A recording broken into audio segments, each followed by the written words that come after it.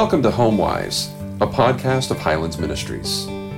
Wisdom is essential in building a strong family and home life. Proverbs says that a wise woman builds her house, and a foolish woman tears it down. I'm Steve, and I'm here with Kara Murphy, my wife and the mother of our 10 children, ages 3 to 20. I've been blessed with a wise and godly wife, and over the years I've learned that Christian women appreciate her perspective and need encouragement to rise above the folly of our culture and be home wise. The topic we want to discuss today on this HomeWise podcast is that kids will do what you do rather than what you say. Now, it's funny. We keep a running list of topics that we pull from as we feel like we're ready to talk on them. And which is a good time to put a little plug in. If there's something you'd like to hear about, please email either Highlands or us and let us know, because we're always looking for new topics. Yeah, we always want to add to that idea catcher file and get to it. And we would love for this to be appropriate to the things that you need. Sorry, didn't mean to interrupt that particular thing. But as we were talking about the topic of kids doing what you do rather than what you say, it was pretty funny, Carrie. Your thought was, isn't that self-evident? And my response was, apparently not. You would think, but it is evident that this is not self-evident. Spoken as a pastor who's seen a lot. Yeah. So it's not evident. We still believe that we can tell our kids one thing and do something else and expect them to do what we've told them to do rather than what we are doing ourselves. Oh, well, if you say it that way. Now, and yeah, everybody listening to us needs to understand that we have not arrived. We are not speaking from a position of arrival, and this is what it looks like on the other side of this struggle. Right. No, this is the podcast of the perfectly consistent. Oh, boy. Yeah. Okay, not. Ongoing challenge. And one we have to remind ourselves of. Yeah. So give me some examples. Well, the one I love the most is yelling at your kids. I find myself doing this. Don't stop yelling. Our kids always quote the Nanny McPhee, the second one. We're not yelling. You're yelling. Yeah. We're not yelling. You're yelling. Yeah. That one just reminds me very quickly. Okay. Yeah, you do feel sort of like a hypocrite when I'm contributing here. when you do that. And no wonder they yell. The other is speaking in harsh tones or speaking in a demeaning way to each other, or for us as parents to the kids, and then we hear them doing that to each other, and we think, where'd that come from? Yeah, it's so unkind. Yeah. Unfortunately, yes, they have a sin nature, and they have sins that we have not displayed specifically for them. But most of the time when there's conflict in the home, you can usually trace it back and look at what you've been doing, and you've been giving that as an example to start with. Yeah, which is one of the things that makes parenting so humbling. Yeah. Yeah. Well, the most sanctifying experience, that is what it's, at its core, sanctification is happening, because you realize you're not all that and a bag of chips like you thought you were. Yeah. Now, anybody who talks a lot, especially people who talk for a living, I'm thinking of, the one day I work, Sunday, what do? I preach, lead worship and preach. And for anyone who has that, they have that extra accountability on them, or that extra responsibility of living up to the things they say, of not being a hypocrite, really, which is one way to classify what we're talking about. Yeah, there's probably some topics we haven't addressed because we still feel like we don't have a handle on them in our own lives on this podcast. Yeah. At all. Right.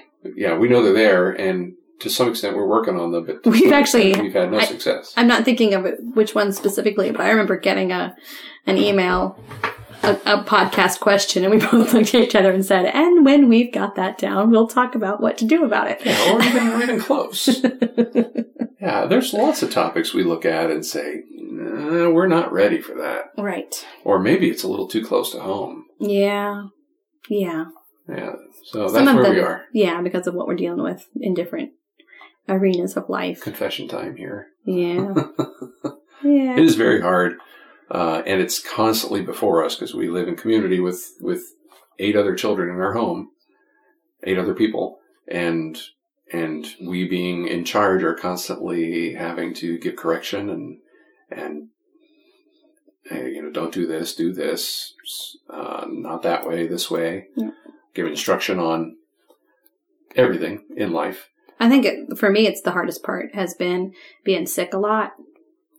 We're trying to raise children that are productive and hardworking. Oh, yeah.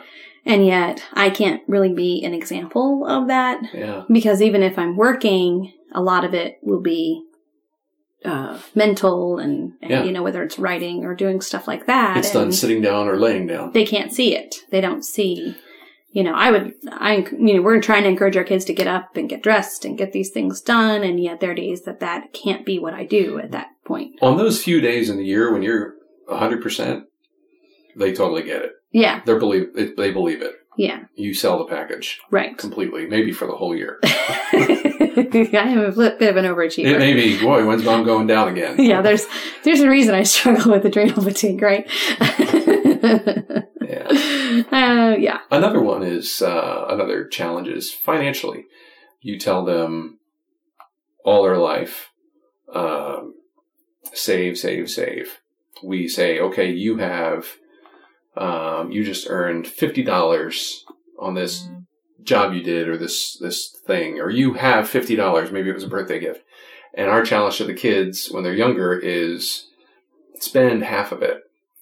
Or when our boys get old enough to have a car, they say, I want a car. And I say, how much is it going to be? And they say, oh, maybe $1,000. Say, okay, well then you need to have $2,000 because that $1,000 car is also going to cost this much in taxes and title, and then there's insurance, and then there's repairs. And gas. Yeah. Oh, yeah. All the ongoing. And your steady income may not be as steady as you think it is. And yet that's not something that is easy for us to maintain. No. And in the years past, we would fall into credit card, debt in different forms. Yeah. I don't think we were ever real happy with it, but we did it anyways. Not at all. Once we had that conviction, we started well, and then the storms of life beat down our quote convictions, and we realized that we weren't nearly as convicted as we should be. Yeah, but years ago we got out of credit card debt, and so we can tell our kids don't get into credit card debt. Right. That's an easier one for us right now.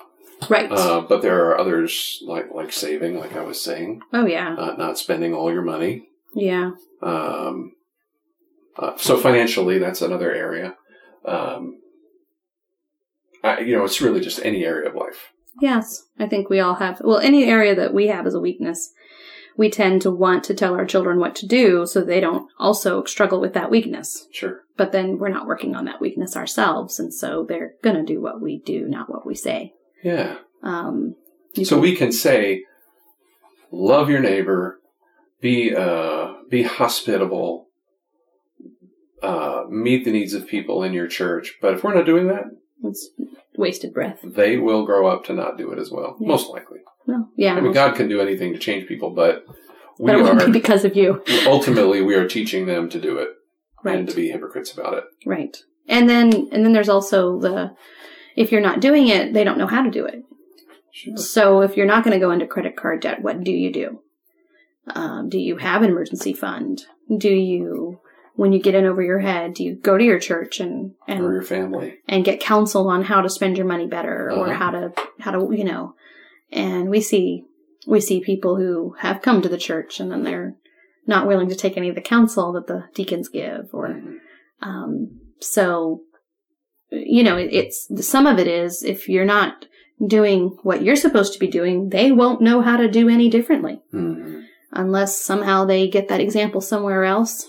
Yeah. That's going to always be, their bent is going to always be what you've demonstrated. Yeah. And hospitality is a great example because I have seen folks who have almost nothing They have very little space in which to practice hospitality. They have, a crazy difficult life. They have not a lot of money, and yet they practice hospitality.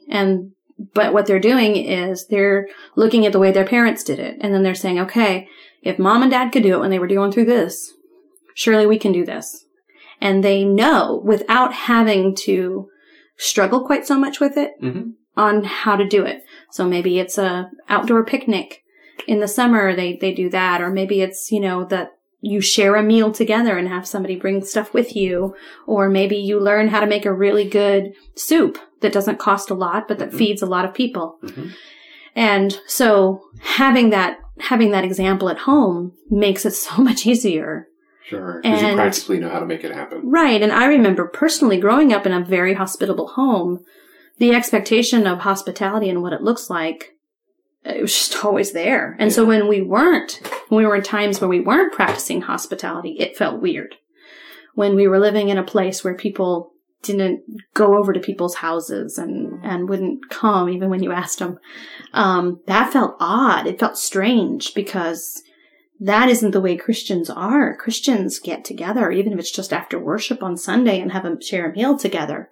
So, for me, that practice was, not only was it was instinctive, it was something I knew I had a half a dozen meals that I knew that would cook while I was at church. Just real practical stuff. And then, of course, it just felt weird if we weren't doing it. So, that's, something but it's a lot of things.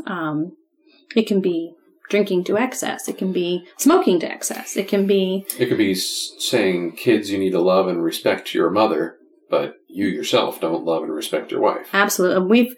We see that, not infrequently. Yeah. Where, and especially it really shows up in those teenage boy years because, they're getting all that surge of testosterone. And like you said, they're trying to go out and take dominion over all the earth. And unfortunately, they turn it on their mom. Yeah. And one of the most important lessons that they learn in those years is to respect their mother.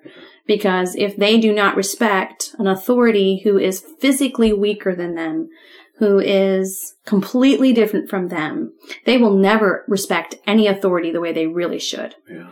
They will fall into the might makes right, which means, you're dooming them to a life of not respecting their elders and not respecting their boss, not respecting the customers that they're working for, whatever it is, because dad has been not, as my mom used to say when my brothers were in that stage, son, I've got 200 pounds standing behind me.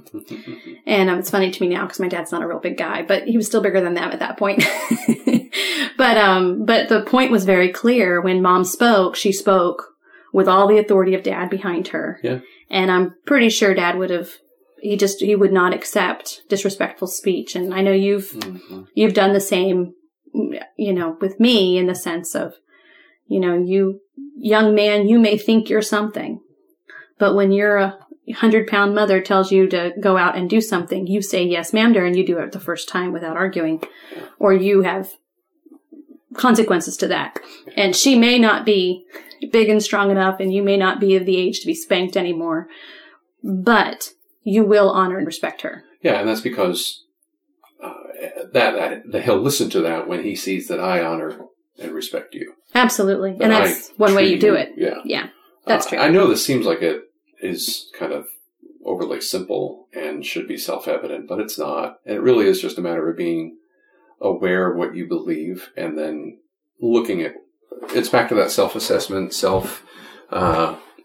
being able to be a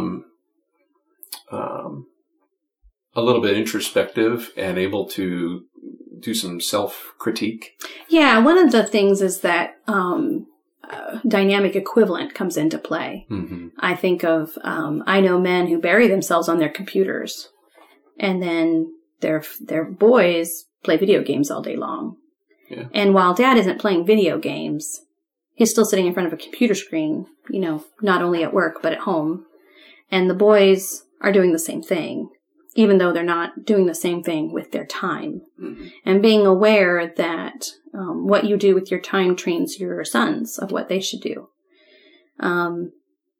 so there's some of that dynamic equivalent going on. Mm-hmm. I'm trying to think of a mom example. Frittering away time online or on Pinterest, or, maybe it's you want to teach your children to be content with what they have, and then you spend all your time in Pinterest dreaming up all the ways that your life could be better if you had these things. Where it's not quite so obvious. I don't want you guys to get drunk and then you go get drunk, but, but more the dynamic equivalent thing going on, where an outsider would say, it's the same thing. It's just a grown-up thing and a kid thing. And so be an example in the grown-up areas of what you want your children to be with their kid areas. Yeah. Now, this is a lot harder, I think, for parents with young children, because you just can't see the fruit of what you are doing as clearly as you can when the kids are older and they start doing it. They start being you, another you, and you say, wow, I don't like the way that looks. And you realize, hey, that's me. That's what I'm doing. That apple didn't fall far from the tree at all. It's just a reproduction. So yeah, that's a challenge, but that's just simple teaching. It's straightforward. It's, there's no tricks to it really. Yeah. I think we're blind to our own blindness comes into play here. And so I really do think it's also asking the Holy Spirit to reveal to you these areas, and genuinely, in the Word, looking at things and asking and paying attention to the little things the kids say. And again, living in community and close fellowship with other families and being open to the wisdom of others goes a long way in helping with this too. It does. Because you can't see your inconsistencies as easily as others can. Right.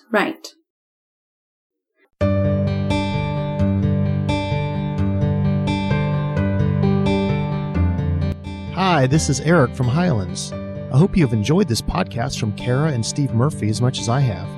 The Murphys have long written for our magazine, Every Thought Captive, and I'm thrilled that we're getting to hear even more from them as they seek to apply Scripture to their everyday lives. The Murphys are just a part of the community of believers that make up the teaching at Highlands.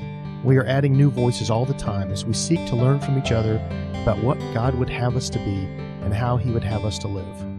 You can find this podcast and all our other resources on our website at highlandsministriesonline.org. I value your feedback. You are who we are here for.